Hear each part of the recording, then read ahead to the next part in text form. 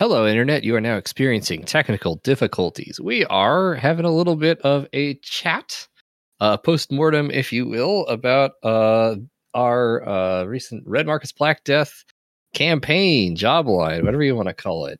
Ian's Cross of St. Agnes, Path of the Proud Working title. How many working titles you got over there? All your I got a long list of them. medieval Raiders of the Lost Ark stuff. Yeah. Anyway, we're talking through it.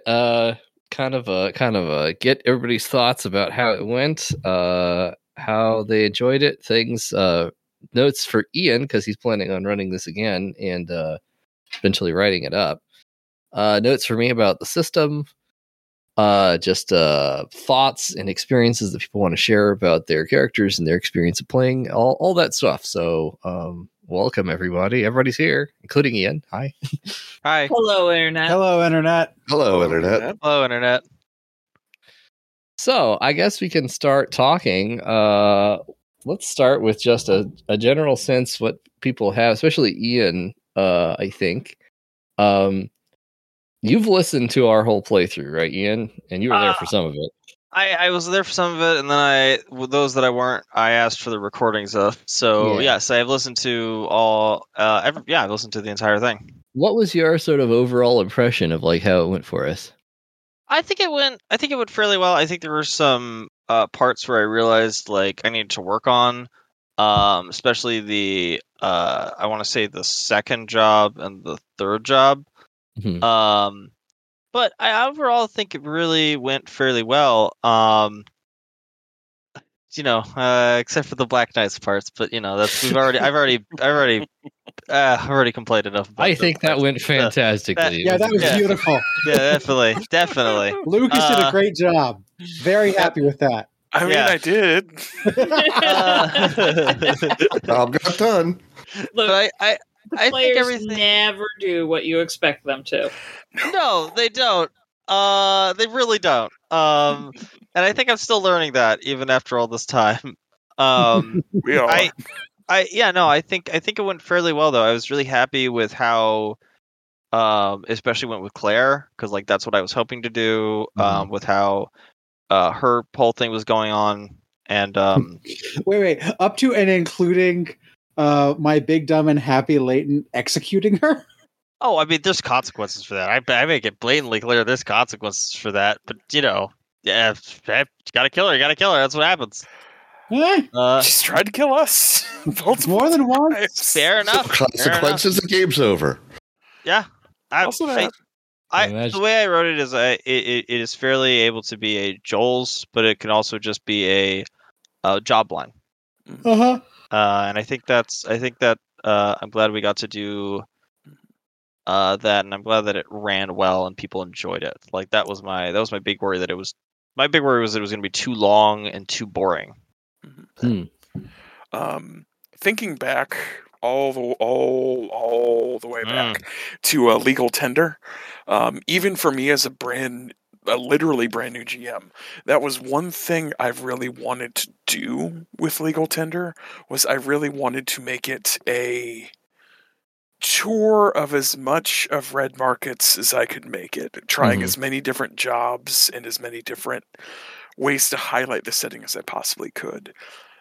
Tying it in with Cross of St. Agnes, I think you and Ethan both really succeeded in doing that in this campaign. I feel like it covers a lot of the bases you would want Red Markets Black Death to cover. Which, especially, if this ends up being like a published campaign for Red Markets Black Death, is something you definitely want to do. That's good. I definitely think that this campaign, if and when I can publish it and attach it to Ethan's game, would be fall in the more romantic. I call it romanticism because that's just what I'm remembering from my English classes. Romanticism instead of kind of gritty reality. I guess boom, not bust, would be the Yes. that would be the core system terms, I feel like we should find something from medieval literature for I- Red Nah, Market's Black don't worry about Death, it. But No, I mean that's just fine. me. Romanticism was what I always came up with because romanticism was what was sort of very in the kind of flowy Yeah. fantasy kind of I- just out of their area, and Romantic for heroes. There were some amazingly cinematic moments, which is very much not a medieval term, but I mean, No. and like each of the main, I remember at least 2 or 3 of them. So like each of the major sections had this big set piece of, oh my god, that's following us, or something like that. The Uh, rats. the Yeah, rats. the I rats. definitely, I was Mhm. debating on. I was sewer. glad. Yeah, sewer. especially the sewer. The Oh, God, sewer. the sewer. The big thing I was worried number 3 was going to be too long and boring. Remind us the order again. So, the, Go ahead. so the first one was the Cross of St. Agnes, where you went to the Drusi Abbey and you it was kind of a dungeon crawl and you found the rats for the first time. Yep. Okay. That And The town collapsed. the sound collapse. The second one was the Witch of the Woods, where you went, did the wilderness thing and went and found there's fucking Samara. Saracens who tried to fight me. And a Yes. door that just would not stay on. Yes. And I asked Yeah. for an apprenticeship. Yeah. Yeah. You asked the witchy lady to teach you things. She's like, no. I- So the I- third one that Ian's talking about right now was Tomb of the Night, where you went to the City of the Dead and all that stuff. Oh yeah, that. Oh, Which yeah. then also had the sewer sequence. Yeah. No, and that then did the not Abbey. drag. Yeah, You pick up yourself a servant. That was a really Uh-huh. So that did was Lucas. a long one, and there was a lot to it, but I never felt like it dragged. Like I felt like No. Yeah. every section of it. Yeah, no, that thing felt like it was moving the whole time. Each section Uh-huh. has a distinct purpose and feel. So no, Mhm. it felt fine. So a note on Samara. The biggest thing is like I had it written that she is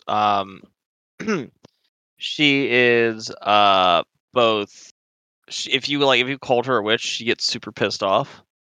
Because like that's her whole thing is like she actually is fairly believes that if like anyone mentions God or the devil or anything in front of her face, she gets really mad about it. Because she's like, this is easily explained away with science. Because she is a ex plague doctor, and yes, I know plague doctors weren't a thing around the medieval times and with the mask and everything. But we're also talking about Black Death zombies here, people. Well, and rationalist philosophers were a thing. Like there were, Yeah. Yeah. people who we consider to be atheists now at the time. As in Yeah. philosophy. They probably didn't mention that in hearing range of No. multiple types of people. Oh no, but I mean, the thing is, like, But yeah. in the intelligentsia, that was a thing. So Yes. it's not like it's not unrealistic. It's not ahistorical. Oh, I Right. wanted to mention while you guys were talking, I had about like the cinematicness and the fact that it's like more like a romance and less like a straight history thing.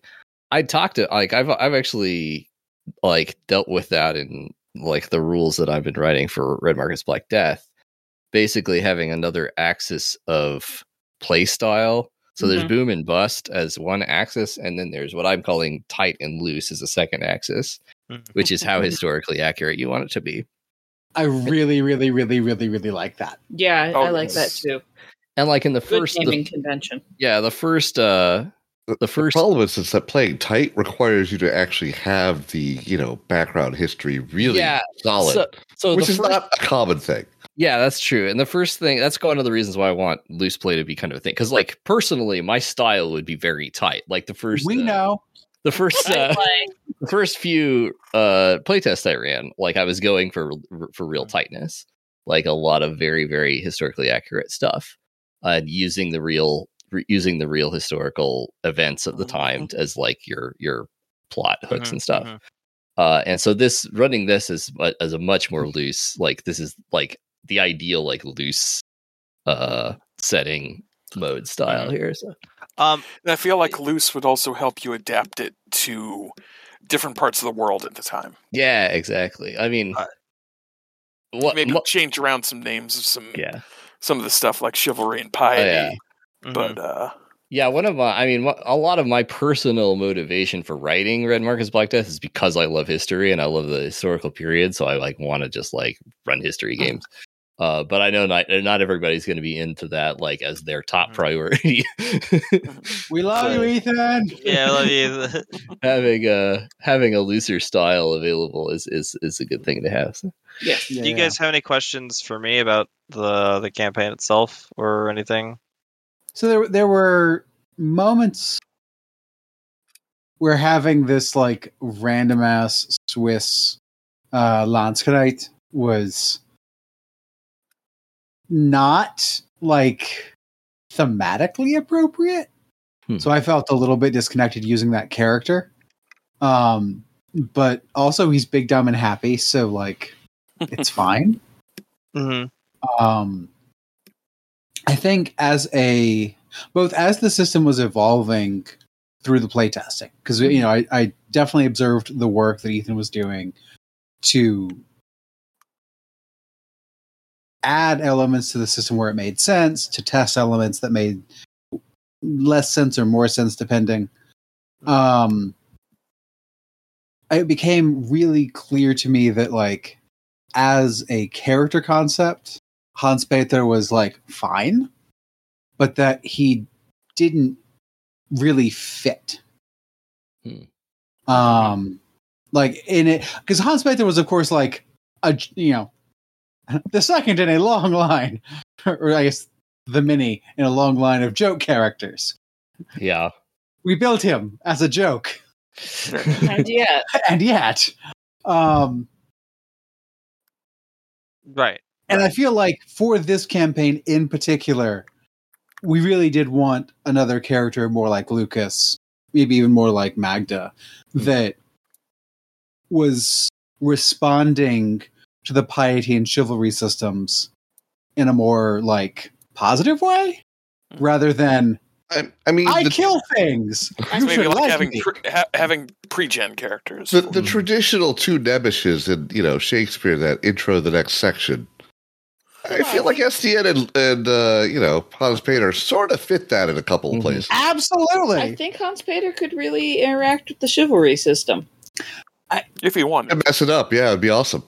Correct. Chivalry was martial prowess in a lot of ways. You can just play up that aspect of it. I was going to say, there's very little about chivalry that prevents you from being a dick. Yeah. You just have to be a very particular kind of dick. Yeah. So yeah, that was just what I wanted to mention, is that there was, for this campaign, and I observed this as Ethan was doing the work to really lock in elements of the piety and chivalry systems, that as we were getting further and further away from the core Red Markets rules, because let's be honest, Hans Peter, you could pick Hans Peter up and drop him in the American Lost. Oh yeah. And give him a different funny accent. Not even. Or not even. And it's basically the same character. It's played that character. I have, and enjoyed the hell out of it. Yeah. A sniper rifle for it. Ah, it was great. I will say though, Eyes was a hell of a lot more culty. Yes. Well. Hans Peter was less culty, more I kill people for fun. It's fun. What's your problem? I don't see much of a difference between Black Math Culty and Mercenary. I do. There is. Well, But it's flavors of strawberry jam. They're all strawberry jam, but they taste a little different. I really like the chivalry and piety system. I think they are a great addition and really make it its own thing. Yeah, ludonarratively, they're really important to making Red Markets Black Death a innovation on Red Markets rather than a setting change. They are. Well, I'm glad to hear that, because I think they're my favorite part of the new design, my favorite new design element too. And I think you could actually use something like them in core Red Markets pretty easily as a sort of a general rep economy resource, basically. Because it was interesting to me because Red Markets is so focused on the sort of naked pragmatism of capitalism. And Mhm. surviving it. Yeah. That it's sort of like, I think one thing that I think the core setting maybe doesn't quite emphasize enough is the importance of reputation in Mhm. basically in All low capitalist economies. low social trusts Right. societies. It's mostly the rep spots, which is party based, Yeah. not personnel based. Rep spots are there, and I like them, but they're pretty simplistic. Like they're not really personal, and they have a relatively minor mechanical effect on the game. And like we played fleshing out. Yeah, I mean that's one of the goals I had for Chivalry and Piety, and give you like an actual like reputation, like a really concrete benefit to like having a good reputation or having a bad I reputation. think you're like 90% of the way there on that part of the system. I would like a little it tied back into the larger system a little more, or at least articulated how it's tied back into the rest of the system a little more. That may have just been we play late in the evening and my brain doesn't always remember shit. Mhm. Yeah, I did notice that I had to do a lot of like reminding people that they could use those points. And Yes. and not Well, that's every, also because it's not like we were at the table every week. Yeah. And not like one of the things you can do if you're in person is use counters to track these things. Mhm. Which is one thing I've really wanted to do. I've only gotten to play Red Markets in person like twice. I guess I got to play with Caleb at a conference once, but like Thanks, a couple COVID-19. times. But, like I very rarely get to play in person. And I've always wanted to use the coins to track charges for everything and all that Mhm. stuff. So it would probably be a little bit more easier to remember that you have those points to spend if you were playing in person. Oh yeah.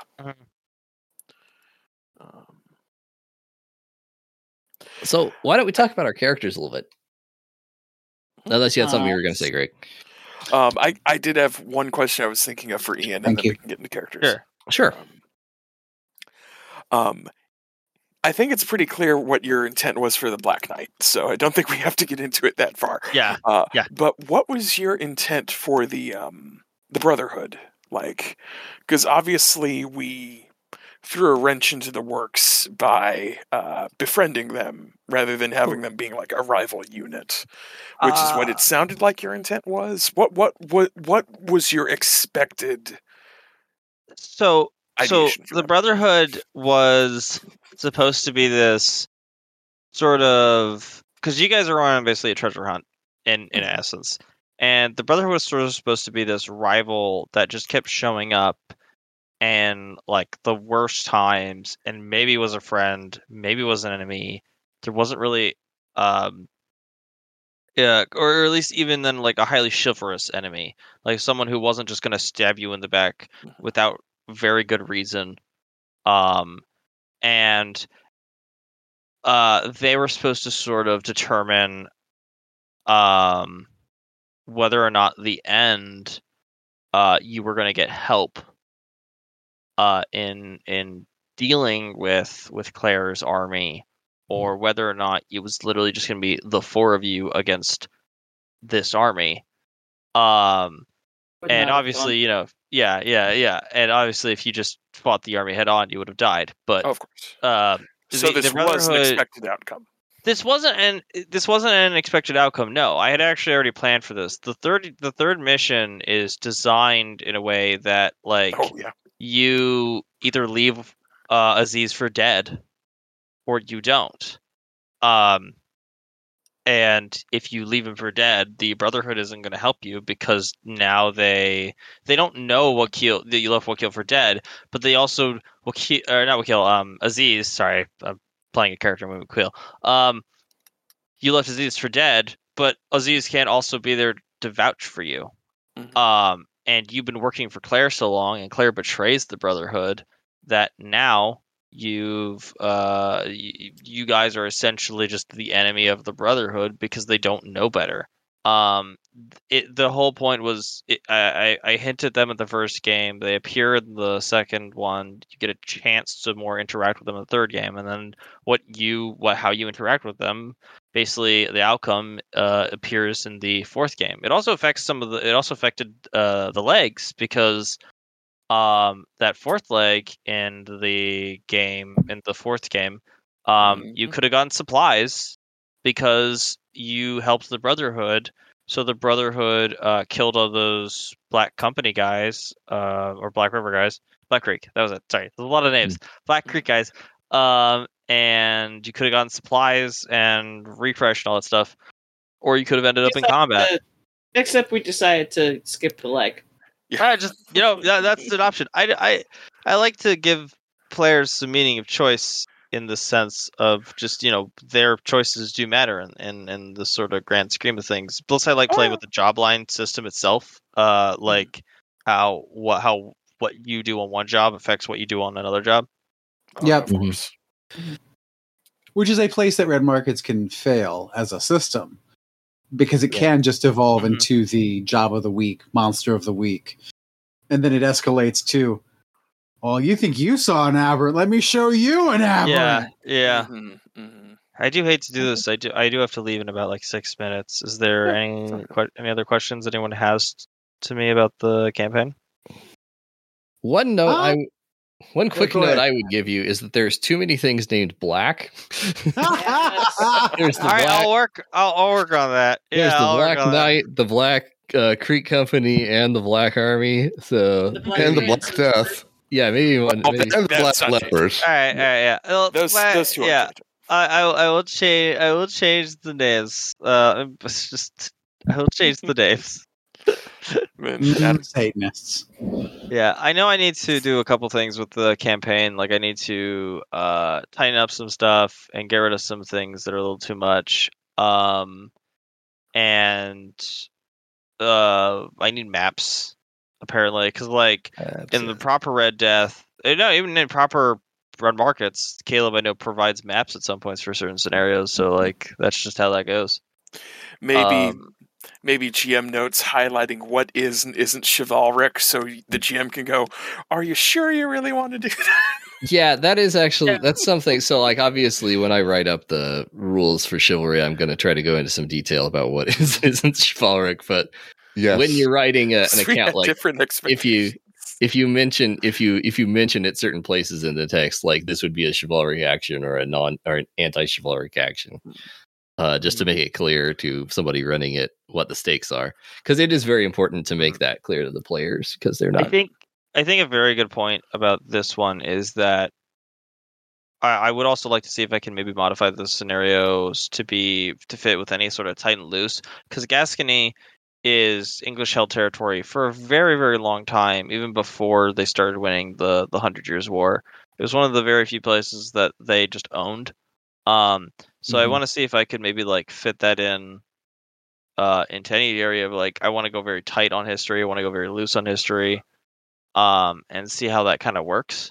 It also helps the Templars died way before the Black Plague showed up, so that's really nice. Yeah. All right. yeah. Well, Ian, thank you so much for joining us. Of course. If you have any more Thank you for questions or writing us. anything, please let me know. Absolutely. Yeah. All right, guys. That See is. ya. Thanks a lot, Ian. Yeah. Yeah. Goodbye, internet. Early for me. So, and then because I'll have to step away because I've got things I got to do.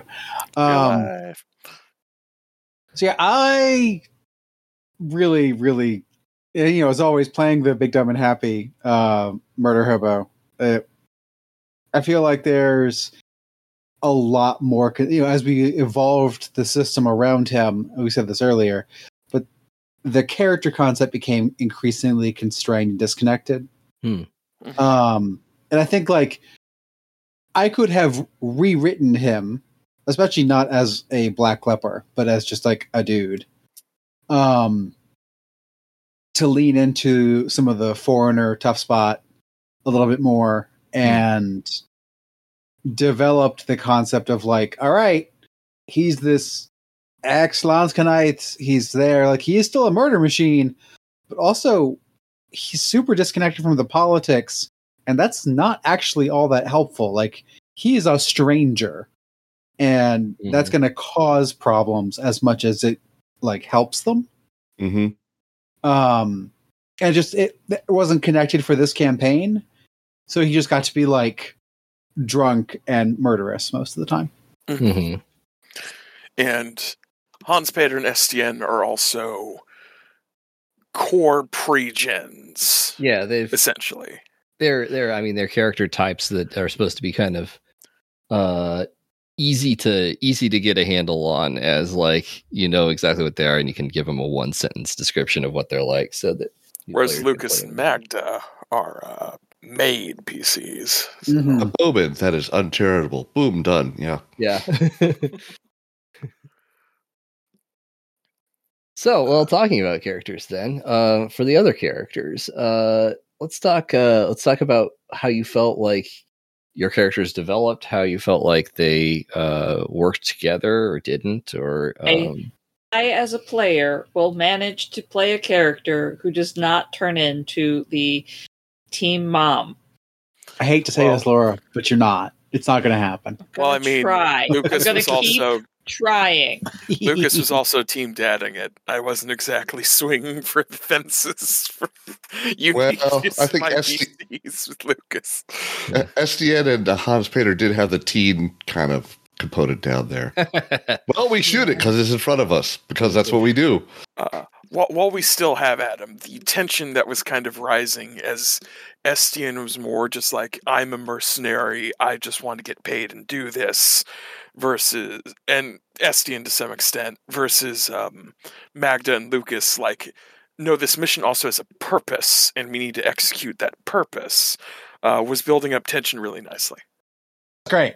It's like, Estienne and I are just like, I mean, yeah, but we want to get paid. Like, No, we gotta get paid. We got people to take care of. yeah. We do too, but also there's a global pandemic that's reviving the undead.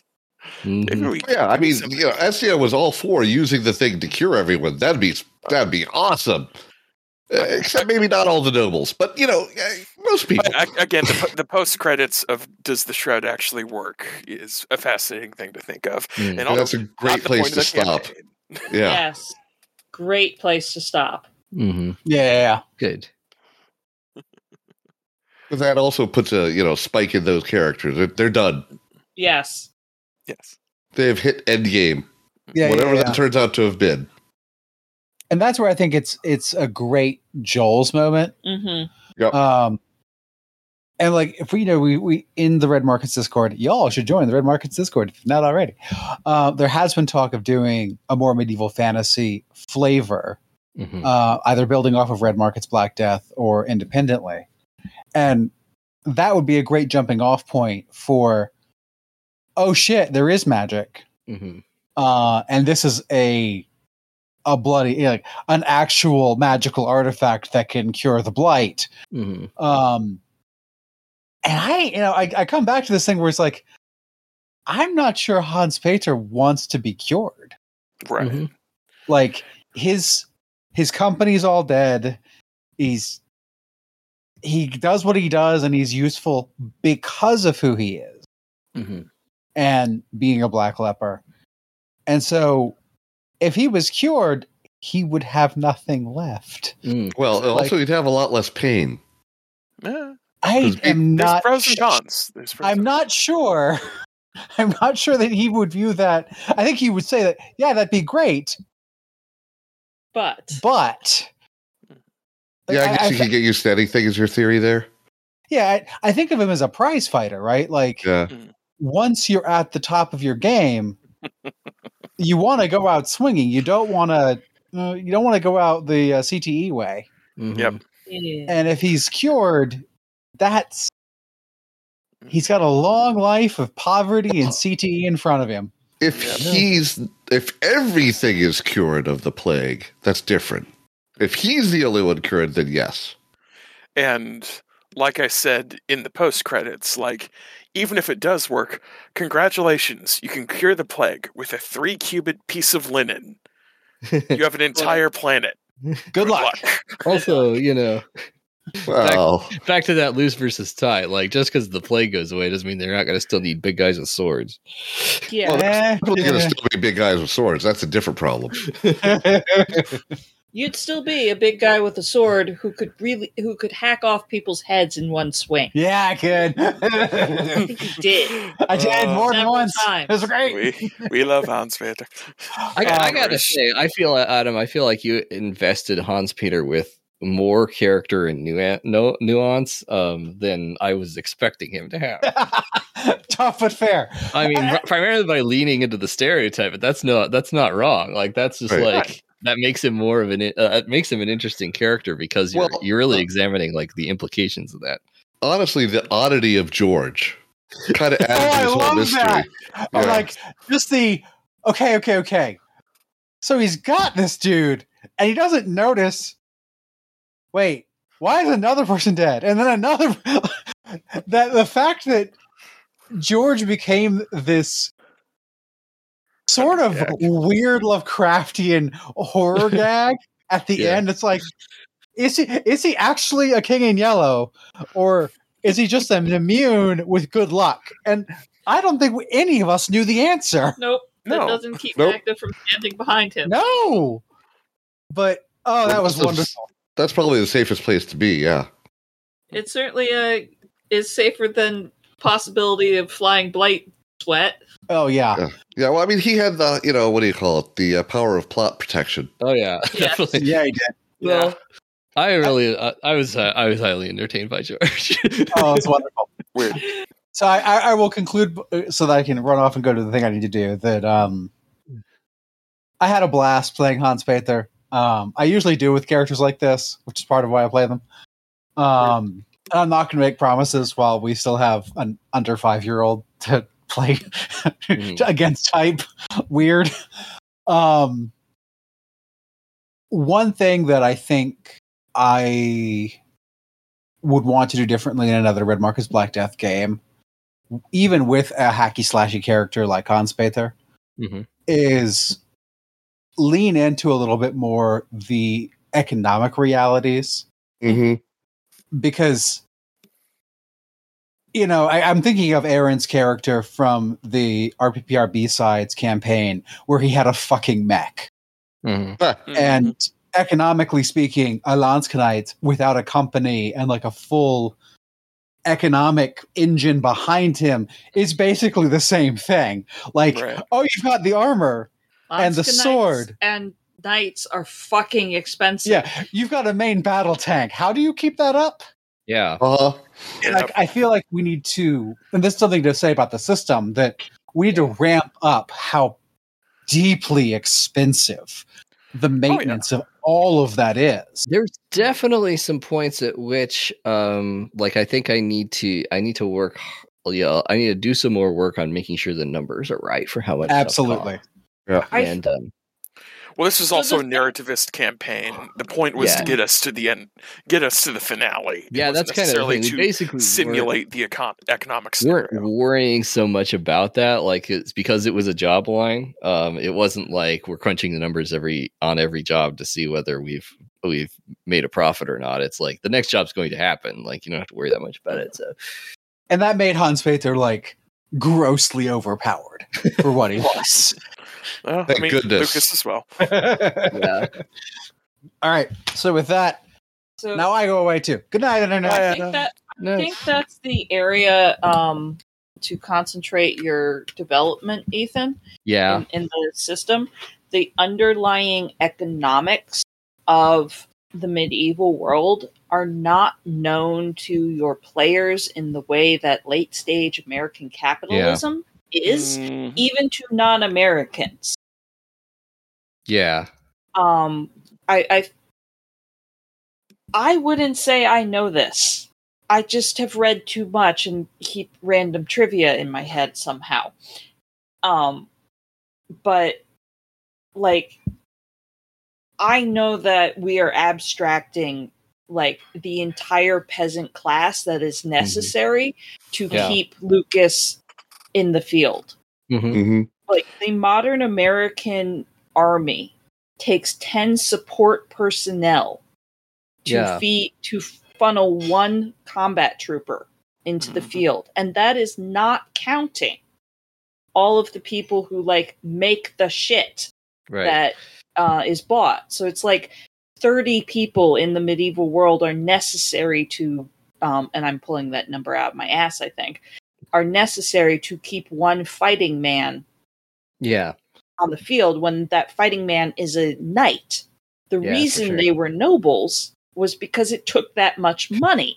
Yeah, because they needed to be able to extract a bunch of wealth from a bunch of impoverished peasants. Not only did you need that much money to keep the armor in the field, you Mhm. needed that much money to have somebody with enough free time Mhm. to do nothing but train to be able to wield that shit. Mhm. Yep. It's heavy, Yep. especially if you put on greaves. Yeah. Yep.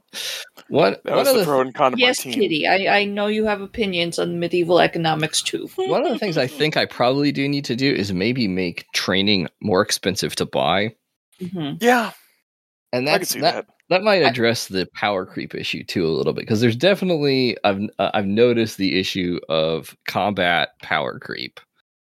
Yeah.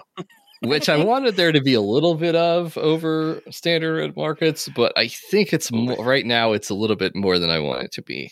Yeah, I think the Lucas things- had multiple one-hit KOs. I think the things to focus on in the Well, rules. SDN was not overpowered.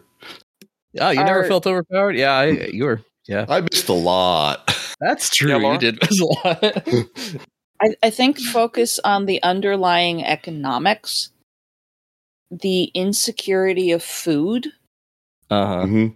the economics of reputation as focused by piety and chivalry, Well, and the other thing is the And- interactions with the economics of your retainers. Uh-huh. yeah. Retainers need to be more tightly brought into the system because this is a system of reputation. Uh-huh. The whole world functioned on reputation basically in a way that ours doesn't, because Yeah. we go look up reviews online. Theirs is all word of mouth based. Yep. Yeah, well, I mean, when you go and look up things online, it's a good chance someone's going to skew it. Yeah. Which, is also Different going to problem. happen. Yeah, it's, the same problems writ Yeah, but it larger magnifies it. or faster or more Yeah. magnified in different ways. Yeah. It But is- the other thing is the basic interactions between like peasants and the nobles hiring them seemed questionable. It's like, how are they giving these peasants basically all this respect and money to go do a thing? Oh, You I mean, mean it's in- part of the. That's more the conceit of the thing, so I said, maybe that's you not a mean big it deal. sort of in the client taker relationship? Yeah. Hmm. Because they're just suddenly trusting these guys that you've heard they've been over the wall a couple times. Yeah. They came back alive.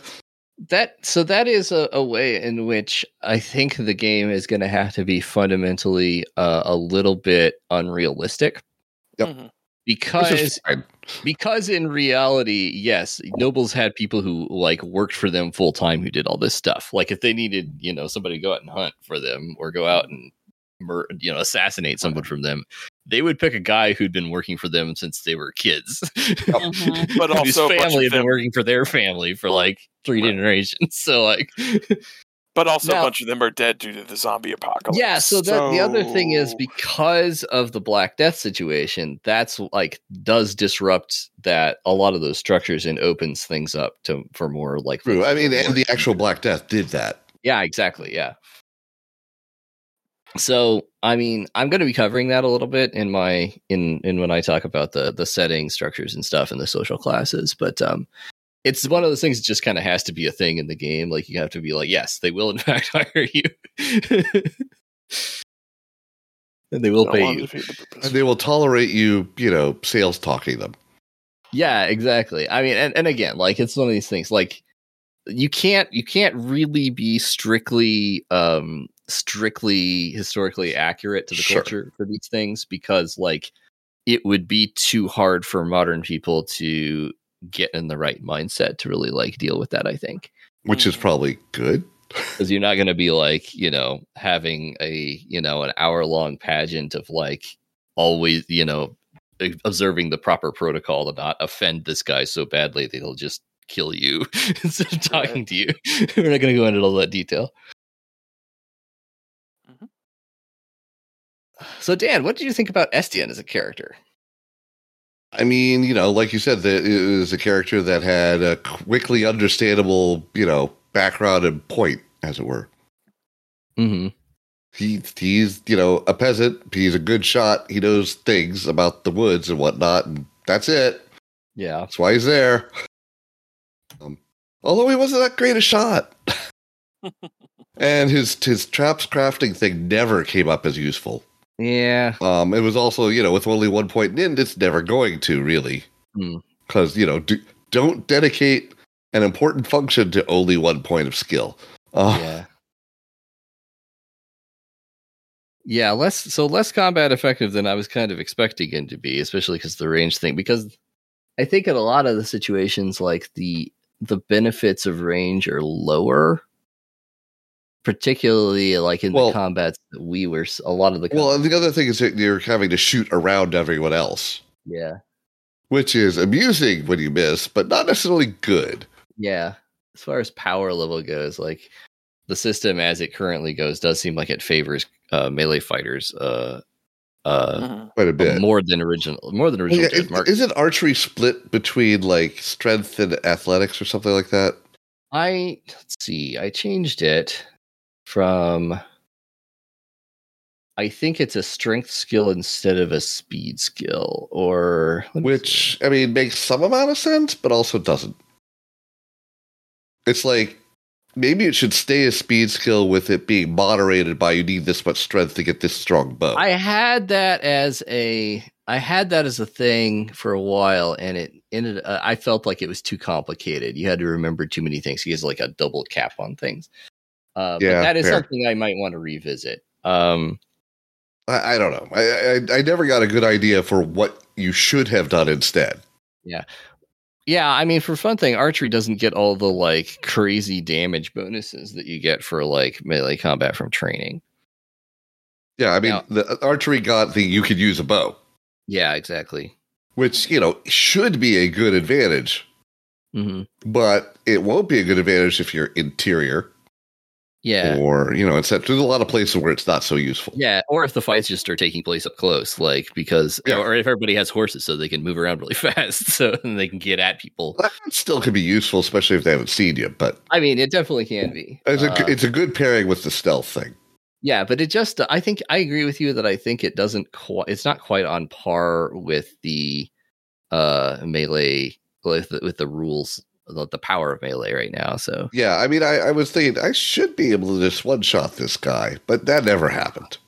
Well, also, the vast majority of our events in this campaign, especially, were not necessarily casualty related. This is true too. Yeah. In a more casualty heavy scenario, and without the latent is much more important. Desirable. Mm-hmm. Yep. Yeah, for sure. And I mean, we had like two really well-built melee characters who ended up just raking people. So mounted combat harsh, but appropriately so. Yeah. Yeah. I'm pretty happy with where the mounted combat rules are, with the extreme deadliness of it and everything. I do think that the high level of deadliness of mounted combat and melee combat in general sort of makes the fact that like in core red markets the NPCs don't use the same rules as the PCs. I think it kind of makes that a little bit more problematic because like because you hit them once and then they don't have armor is a bigger deal when armor is, you know, actively subtracting. Right, exactly. Stuff. Where like when you have armor, you're just like tanking everything. Like you can get hit over and over and over again and not really worry that much about it. But I mean, at the same time, it reduces GM record keeping, which is, I think, one of the big points. Yeah, it's a good point. That's one of the reasons Red Markets works is because it is relatively light. Once you've got your idea written down, you just go. Yeah. And you don't have to think that hard about what about the opponents? Oh, well, they're either, part-time, full-time. It's done, Yeah. Whereas something like this, it could be very different and weird. Mm-hmm. But you don't want to get in a situation where it's like freaking D&D and you're trying to balance EL levels or ER levels or whatever they call them this week. Yeah, so I think I might need to have a little bit more detail about how NPCs work in combat and maybe give them a little bit more durability. At least if they're wearing armor, to make that make a little bit more sense. Mm-hmm. All right, well, thanks. How'd you feel about him as like a personality? Like, do you feel like? I mean, at times I was actually playing against type to be uncharitable. So I think we should help them. Oh, wait, uncharitable? No, I should help them. But at the same time, it's like he also doesn't want to be a rich guy because they'll never get into heaven. So, yeah, I don't know. I still never really got how to play that spot to make it useful as far as getting will. Yeah. In fact, either spot for that matter. Yep. Well, I mean, uncharitable came up a couple times, but not often. Mm-hmm. Well, that's something for me to revise if I'm going to use him as a stock character for sure. I want to make that a little bit easier to understand, or a little. Part of me wants to suggest that with the chivalry and so forth, maybe more like minor spots that come up as you play. But you know what? No complications. No. Yeah. But I'm thinking of Pendragon's. What do you call it? Oh, they have their I know what you're talking about. Passions and the other thing. Yeah, I know what you're talking about. Yeah. Yeah, we're not trying for that level of complexity. It's I think I just need to make the character, and it's one of those things like giving better examples how to get chivalry points and so forth. Or if I'd given you a bit more of a shot at building your own character, customizing him to make him exactly how you want him, maybe have been. Yeah, but I might not have understood how I wanted him because system's still in flux. Yeah, for sure. But so that's those are good notes. I mean, clearly he would want a drone, but that's not happening. That's right. Or a falcon, but no cameras, so I don't know. Yeah, I know falcons aren't all that useful, except for hunting. Yeah. Which, again, especially if you want to ramp up food scarcity, actually could be a thing. Yeah. Even if it's just for hunting prey, can be a big help. Yeah, I think maybe I want to make sure that you have to have special gear or special either special gear or special skills in order to do that, like hunting for food on outside type thing. So it's not like just like anybody can. Yeah, because I mean, hunting is more than scavenging in this situation. Yeah. Yeah, so I think you would have to have a profession skill that works for it. And you probably need to talk more about the common, how common are the black lepers? Yeah. When do you need to worry about quiet versus loud? Because there are fewer things that make noise until you're actually in melee combat, which is where now a bow is really useful because it's not making noise. Yep. And you can't really silence a big honking sword hitting big honking metal things. Yeah. Yeah, that's true.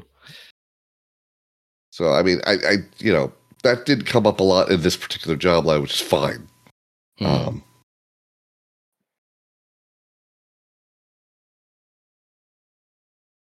Yeah, that's true.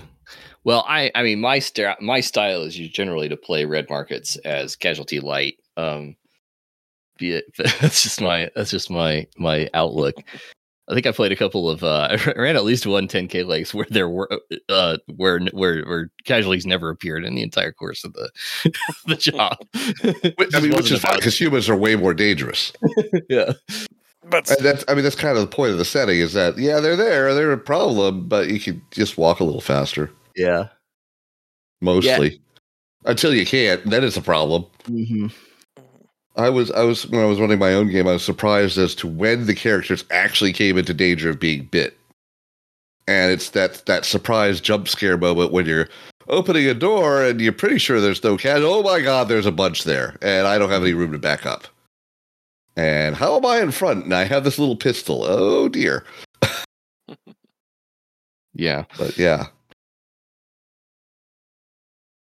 All right. Well, those are good notes on Estienne for sure. I mean, I guess the other thing is, how do you replace some of the functions that you lose because no high tech, like being able to order stuff? Yeah. But that You was have never to really make gone it. into. Yeah, you have to. Well, you have to either make it or buy it local. So again, craftspeople are kind of. I mean, it just never came up, which is fine. Yeah. But Fletchers are a thing, and a kind of an important thing in this situation. Although you probably make your own stuff. Well, also Mhm. Laura's other PC in the earlier playtest, Right, was the blacksmith. literal smith. Yep. Yeah, which a is little, awesome. little hard to get that out in the field, though. Yeah. In Yep. the field, of course, but Mhm. back at home, Yep. like maybe that could have had mechanical benefits. Yeah. So and I don't know. Were guilds a thing at this point? I'm thinking not yet. Yes. Yes. Oh, they were? Okay. Mhm. So I mean, that's something that maybe work into the background to make clearer. Yeah, I touch on them to some extent in the setting material. And I also don't know what other spots you've developed already, but there seems like there's a lot of room for a lot of more unique spots. Yeah, I've written a bunch. I mean, wrote a bunch of unique. Which again, that maybe what you need is major the major spots, and then minor things that you can kind of fit in and take out depending on what you've been doing and who you've been offending. Sort of like a counterpoint to the piety and chivalry. It's like, well, what things do people not like that you do, and how aware of it are they? Those would be more like I could see those being or just or just things that drive the character in those directions without any actual benefit. But since you did it once and you're headed down that road, it's easier to do it again or whatever. I don't know. I do not have a clear thought on that. And again, that might be too much complexity. Yeah. Well, I'm thinking Maybe that Go ahead. I was saying, okay, that seems like you could kind of just do it in the standard Red Markets style, where you can have rep spots that like pay off once and then they're done. Yeah, maybe. What were you saying, Greg? I was going to say, especially because canonically, if you can figure out what I'm talking about, listeners, since we played Monster Hearts recently, maybe like using like a condition system as like a tag system, where like certain events, like maybe the GM and player can agree, like you get a tag temporarily that is like a temporary spot status. Okay. Oh, that's okay. That was the other thought I was having. Is so in Drama System, which we have not yet played, but there's a thing that can be bolted onto every game, which is what are the characters, dramatic polls. Mm-hmm. What are you striving for? What are you trying to move away from? Kind of stuff. Yeah, and that probably would help drive, kind of like drives in say Trail of Cthulhu. Yeah. Drive characters in directions to do things that are, not advantageous, which is really what the spots do. Yeah. But maybe more explicitly, that sort of thing during character creation, along with like, interrelation between the characters getting established when you're setting everything up. Yeah. Well, we haven't done Enclave I haven't done Enclave Generation for this, and I don't think you have. That's one of the things that that can usually be like more related to retirement plans. Yep. And since we weren't using retirement plans in this campaign, we never really got a chance to worry about it. Yeah, retirement plans is actually one thing I really have not been able to play test yet for RMBD, because I want to do some different things with them. Like I want there to be gear and reputation like milestones that work as retirement plan milestones. Mm-hmm. Like seen in all the Holy Lands, want to get away from the world, be a monk. Yeah, so exactly if you want to go be like a monk and like be secure in that lifestyle, you want to build up a certain score in piety first. Mhm. And maybe certain skills that would be useful, like agriculture or yeah, exactly. So it wouldn't pharmacy, whatever. It wouldn't be necessarily having a certain amount of money in the bank. Mm-hmm. Although that could basically it might be having a certain amount of reputation in the bank. Exactly, because because reputation takes you have to pay to maintain it. Having that can be a retirement milestone, but you could lose that retirement milestone if you stop paying for it. So, for example, getting up to four major points of piety or chivalry might be a good retirement milestone. But if you do that early in the campaign, you can't maintain it the whole campaign. It may end up drag on you. Yeah, it may end up costing you more overall than just the 20 bounty that you're supposed to be standard for a retirement benefit. So yeah, it's something I'd like to work a little bit harder on. And you got to develop more legs for a table. Yeah, I mean, Ian's actually put together a bunch of stuff that works for table just in the course of this job line. But Yep. And of course, I've had several ones that I've reused from earlier playtest stuff. But yeah, I mean, there's. I would like to be clear: D100 tables are awful to write. Weird. I'm thinking maybe 20 or 30 would be as much as I writing up this is. In Red Market's core, there is a discussion before the D100 table of roll to get a random thing to write a leg about. Yep. And here's how to think of it. Definitely adapt that for Red Market's Black. Yep. So it's the guideline system of rolling for I mean, for that matter, finding spots for these people. They're well insulated from the peasantry. So if you're really working for a noble rather than their servant, who's a negotiator, it's going to be harder to find anything about them unless you have enough chivalry, piety, or rank. Actually, maybe rank should be another thing. Rank. Or maybe it should not be social rank. That is a really good point. Or maybe it really shouldn't be because it's just too and less fun. But I don't know. Well, I do. I mean, I already have the prior status thing as a character creation element. Okay. Which kind of does that because, I mean, everybody who's in the Taker group has to be basically functionally equal to each other. Yep. Or the game's no fun. Maybe it's a thing to have as a system under a tight game. Yeah. Rather than any other game. Yeah, so maybe maybe it's a loose number you assign to the group as a whole, and here's what people will put up for them, here's what they won't, and if you can raise that rank through just reputation of getting the job done and not being difficult to deal with and being respectful, that number goes up, and it's easier to work with nobles. They'll cut you a little bit more slack. Sort of sort of the reputation thing, but having a real meaning to it. It's an interesting idea. I'm just tossing stuff out, so it's worth what you're paying for it. Yeah.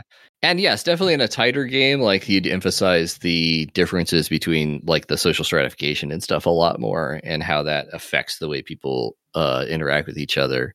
But in a looser game, when you're treating it a little bit more like the movie version of the Middle Ages, you don't want that to bog your game down too much. Weird. Yes, exactly.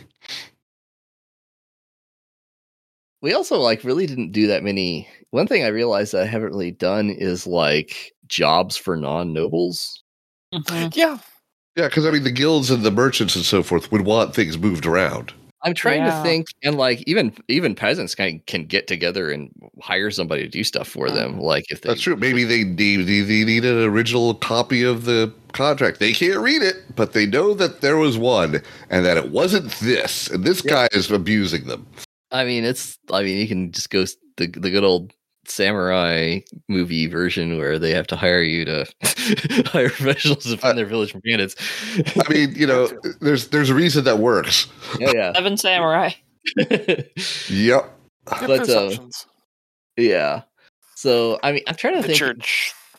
Yeah, the church too. I think almost all. Well, the church isn't working for the church isn't that different from working for nobles, but Yes, it is.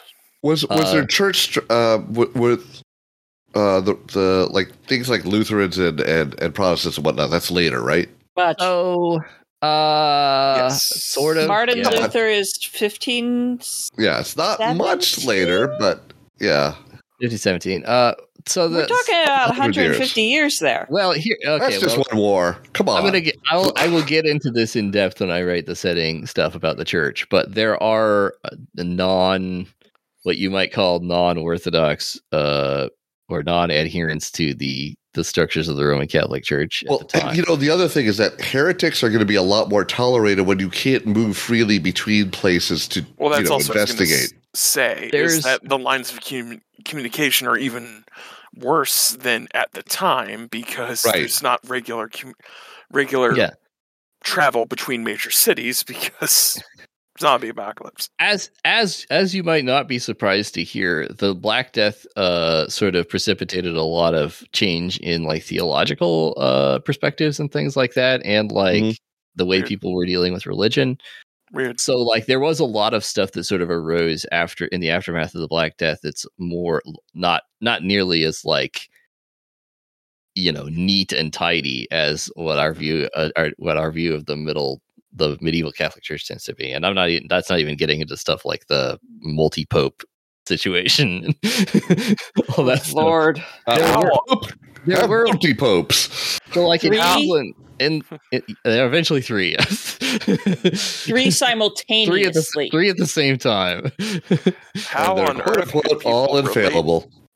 How on earth could people relate to these theological problems in 2022? That's right. Weird. Yeah. So Theological, there were, like, political, whatever. there were like movements at the time that we would recognize as being more similar to later like Protestant ideas. Like there's the Wycliffites, like the John Wycliffe people in England, who like they're called Lollards. Who are more like everybody should be able to read the Bible. Let's translate it into the language and not worry about priests. And there's the Hussites. Really, there's a whole big group of people that are going to object to that. Yeah, well, and then the Hussites in Bohemia in the 1400s. So it's still a little earlier for them, but like the ideas that eventually became the Jan Hus's Hussite movement were So sort I'm of saying beginning to devolved cults of very strange beliefs are certainly a thing you could run into. Oh, yeah, which sure. gets you away from just zombies. But what if zombies and like one of the red markets type cults, like shepherds? Oh, you weren't there for the ones where I reinvented the medieval meek, were you? I mean, that's easy. That's a gimme. Come on. Oh yeah, that was a good I don't time. think you can have medieval Randians, and I'm not complaining. But they do make great villains. What, you mean nobles? Fair. Yep. Oh man. So yeah, those are things that I'm going to be taking into account when I'm trying to decide which parts of the setting to really highlight. It's tricky because I tend to be too verbose. I need to go back and maybe just take a whole nother. No, you draft. need to just get it down and make it verbose, and then figure out what you're trying to say there, and then narrow it down. That sounds like a good. Yeah. Don't put the pressure on yourself to get it down. Get it down, then worry about making it short and concise. I wrote a bunch of this up about 2 years ago that I haven't really looked at that much. Yep. Yep. I mean, that's one bit of advice I got from Ross when I did my consult. If he's still doing the consultations for That's a $10 good point. patrons on Patreon, a huge thing he kept coming back to in my Orichalcum Chef notes is that you need to have a lot more down. You've done all the research, you've done everything. But people will not have that background knowledge, or even in my case, like I've come up with a lot of the setting information and I've come up with a lot of the backgrounding, but your reader is not going to have that. Yeah. Leave it up to people like Laura to scream at you that this is too much. I am a better copy editor than developmental editor, even though I do both, and I'm working to get better at developmental editing. But those are two separate things, listeners. Oh, Both don't get me started. I can start. I have two sets of rants about the difference between things, and it's editing and librarians. Okay, I literally attended a conference on copy editing. I know how. I feel you. I feel don't just don't get me started. Is all I'm saying.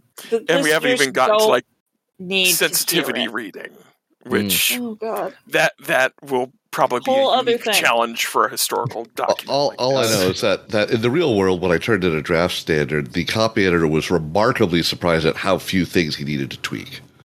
Yeah. But that's, the luxury of actually having time to do the thing right. So Yes. Yeah. But yeah, developmental, I assume you're like, do these rules, are they contradicting each other? Do they say the same thing in different places? All that stuff. expand here. You need to develop this more. Oh my God, cut this down. Yeah. Move this from here to over there because they logically connect better that way. This should be at the beginning because you need this information to set up everything else. And then copy editing's after that's all done. Right. A developmental editor is like for first, second, maybe even third draft. A copy editor is like final draft. Yeah. But no. Copy editor comes before the final draft, and then you get the line editing and the proofreading. Line edit, you're right. All, My apologies. all of this is stuff that happens after I do the writing, though. Yes. I gotta do that. If you're thinking of, if you're trying to match up a developmental editing to fiction writing, no, that's not true. The beta reader should come before the developmental editor, I think. We took a long stroll from Dan talking about ST. Anyway, to our current location. Ethan, you gotta get it on the paper. You're right. Or is ST just an angry editor with a bow? It's hard to say. So speaking of editors, Laura, how about Magda and your character? What do you think? Smooth transition there. Hey.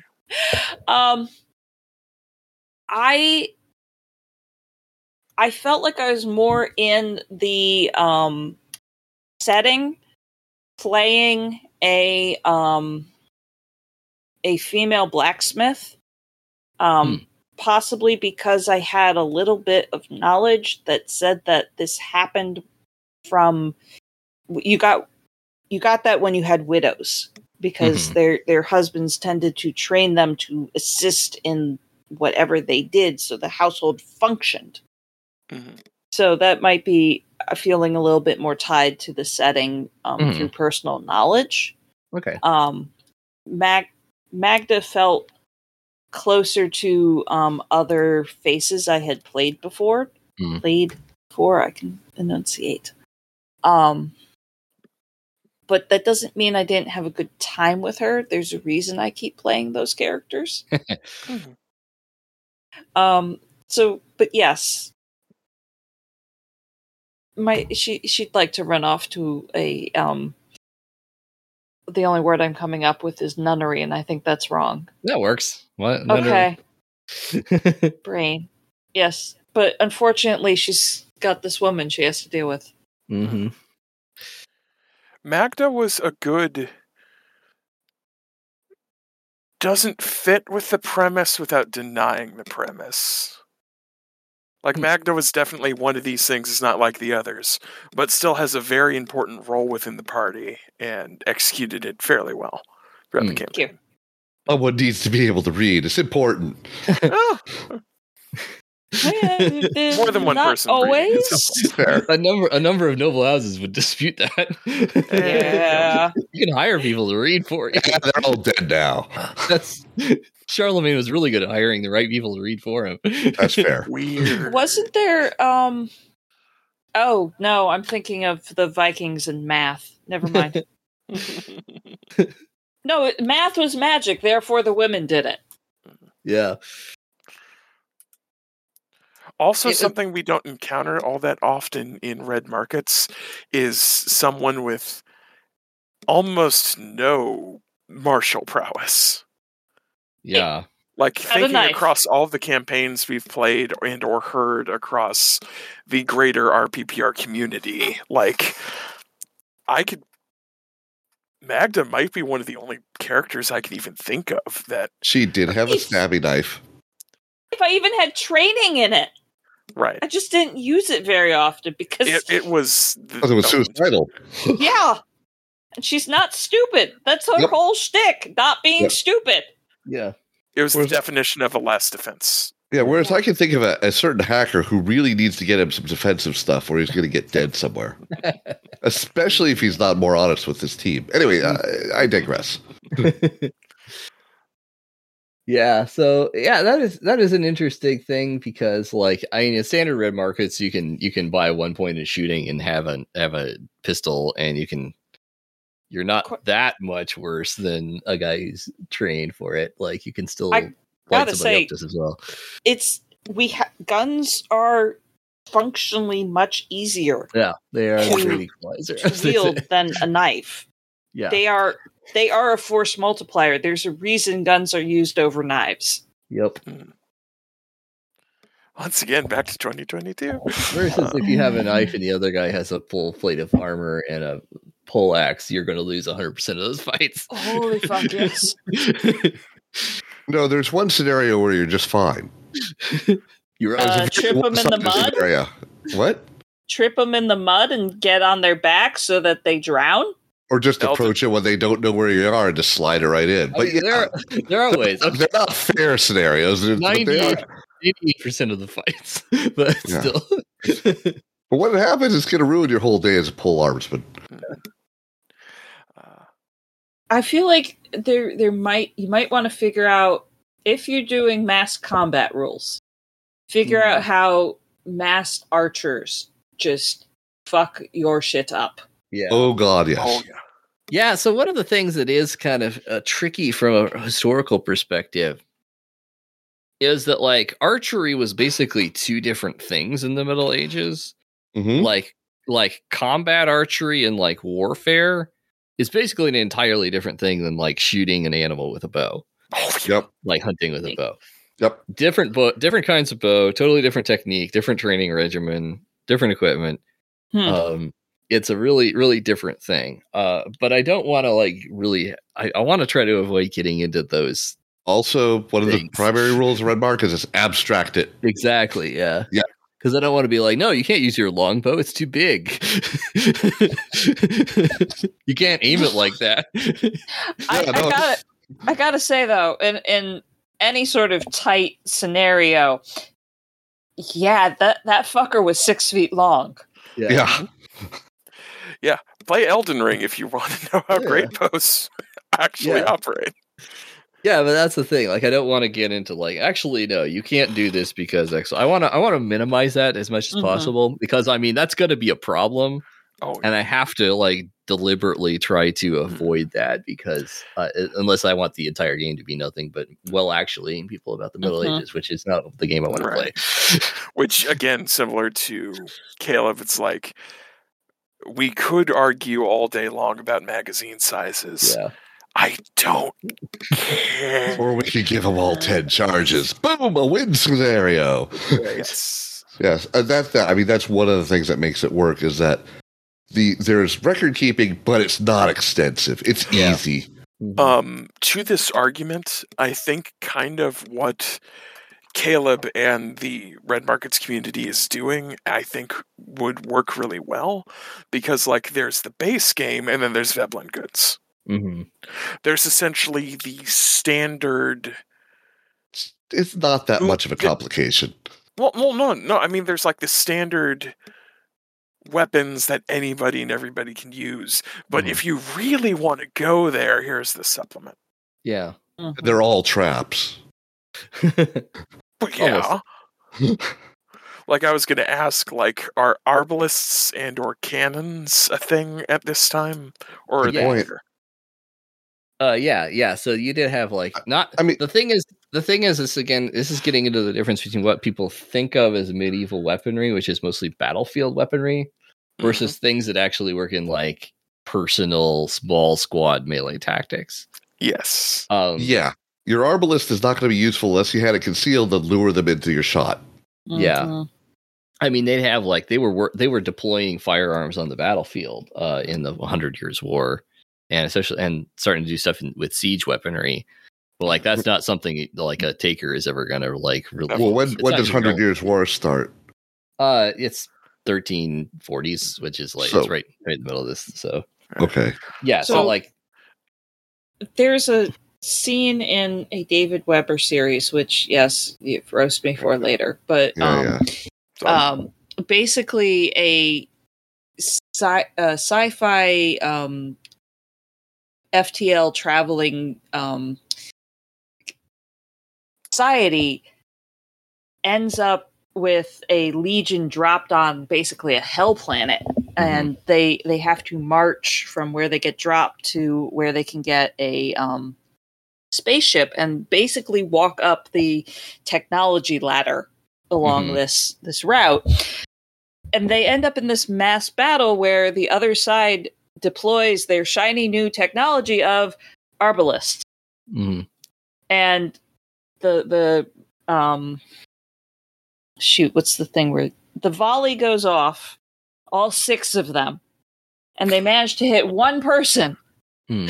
and are like cheering at how Great awesome success. this is, and the person stands back up because post-modern armor.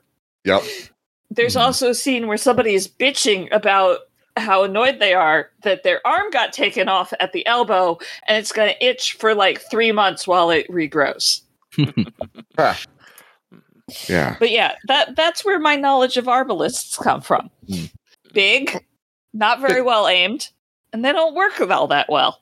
Well, I mean, they work great against walls, Yeah. stationary defenses, Mm-hmm. Anyway, yeah. So the and thing is, terror. like, They're good for terror. you're not really gonna carry one around with you to go do a No. job, unless the job is about carrying that thing around. Well, I mean, unless the job is a siege job. Exactly. So it's one of those things where like you're not gonna it's not really relevant to the taker job. oh, yeah. Whereas stuff like crossbows and like short bows really Short are. bows.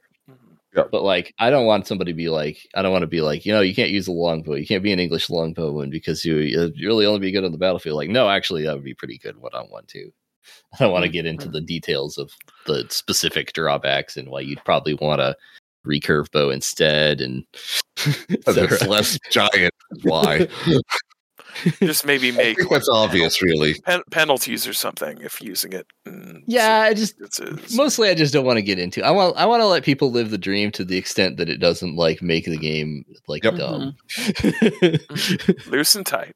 Loose and Yeah. I mean, you give the description of why it would be impractical. Yeah, But it's like, it doesn't matter. A bow is this. A bow is always this. This is a bow. yeah.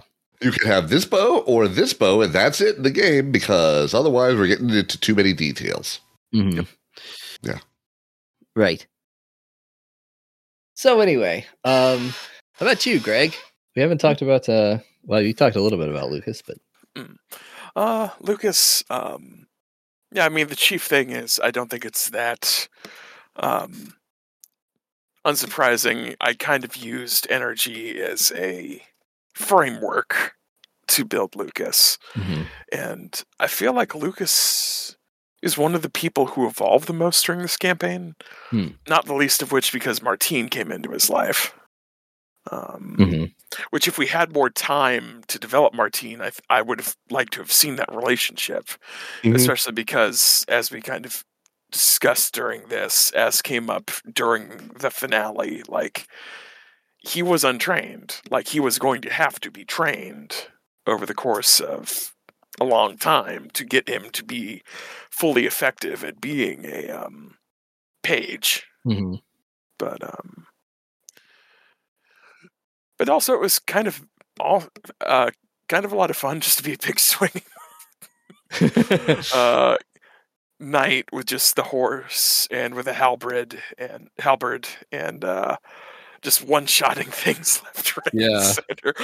He was definitely a fun, unique character to play. Nice. I had a lot of fun playing as Lucas. Nice. And also, I think that was the most I've been able to interact with both the Piety and Chivalry tracks. And as discussed, even if we didn't necessarily get them right, or developer and GM intended, at times. I felt like that got the most play in this playtest campaign, and it was Mhm. good seeing how to use it, how it interacted with stuff. Worked well. Great, cool. Well, what do you guys think we should do playtest wise going forward? I feel like my system and at least certain aspects of it still need some playtesting. Try jobs from those non-noble sources, I think. Mm-hmm. Develop more of the economy. Time frame were the samurai. Was that concurrent with the Black Death? Or was that like later? A long time, like a long time period. What we think of the samurai is later, like the sort of iconic Tokugawa era. More But it's not like Renaissance-y. there weren't guys running around with swords and armor doing warfare. Yeah, no, never mind. This is not the system for samurai. Never mind. Well, you could actually you could actually do it pretty easily.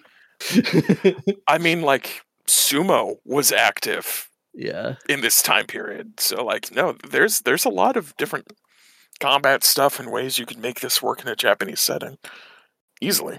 I fantasized about doing it with the if you've seen the show Kingdom on Netflix, which is in the yes, with the terrible hats from Korea. They're awesome. That's awesome. The best hats. Yeah, I fantasized about doing that, but that would require a lot of different like setting detail writing stuff because that's highly formalized society with a bunch. But again, that's part of the benefit of having something like Red Market's Black Death is, again, similar to the core book. Now you've got a framework. Now, maybe you and RPX's Patrick can geek out about Kingdom left, right, and center, and then maybe do a Korean setting later on down the line. That'd be fun. I would say testing either a full party with, or at least testing more stuff with retainers. Okay. Because then that also can get into, as we discussed, like showcasing how hard it is to maintain and operate armor. The artistry and ability needed to take care of horses or falcons or hunting dogs and stuff like that. So one thing I was thinking of doing is so the thing is, and this is common to lots of different role playing games, not just Red Markets, but like the thing that gets the least amount of playtesting is like the late game of campaigns. Oh yeah. Yeah. So it's like anything that's like high level or things like that you only encounter after you've been playing a campaign for a while. So I was thinking of maybe doing just like a 1 session or maybe 2 session playtest where we start with pre-made characters. I wouldn't necessarily have to make them, but like we start with pre-made characters and just give them a bunch of character development. Be like, spend this many points on building a retainer. Spend this many extra points on gear. You need to have at least this much upkeep in gear. And so we're basically playing high-powered characters that would have been playing as though that had been playing in a campaign already for a while. Well, that's the thing with Red Markets. The normal game is you don't want to spend that much improving your character, just enough to make it to the retirement. Right. So that's the other thing is to try to that would be an opportunity to playtest retirement goals, which is another thing you can't really normally playtest unless you're going to play an extended campaign.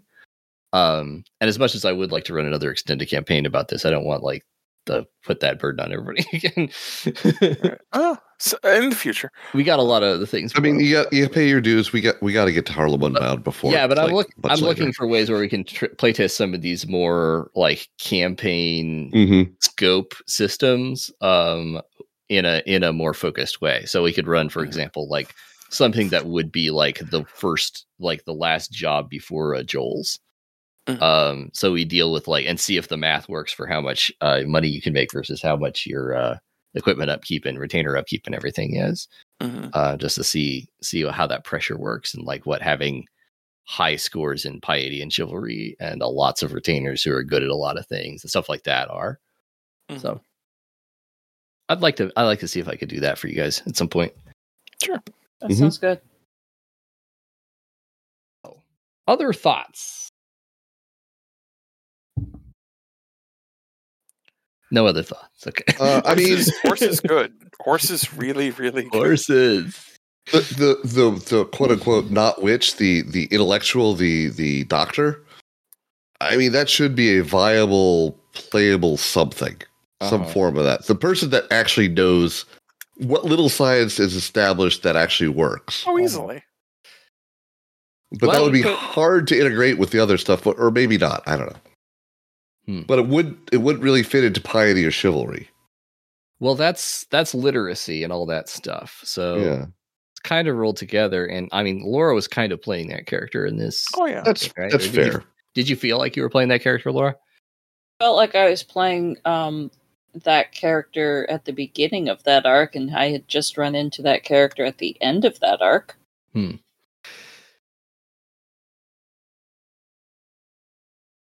Yeah. So so that there is. I mean, that is definitely a goal for my design because of having that sort of like knowledge skills of like all this stuff because That knowledge might be a character class, basically. yeah.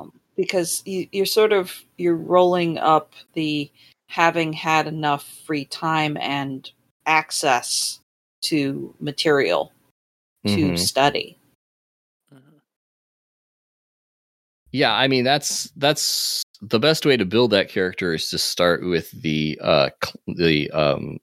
cleric prior estate Mhm. and build off that because basically all the scientists in the Middle Ages were clerics. Like that's how you had the free time to do it. That was where you went to pursue any kind of intellectual life, no matter how Gregor Mendel. heterodox you might be. Right. But yeah, having that like sort of intellectual character level type thing. Now in this particular campaign, because it was a little more high adventure, like Indiana Jonesy, it wasn't like you were studying specific like real world science stuff so much as like ancient lore. But it's kind of the same thing, ideally, at least in the same sort of narrative slot, I think.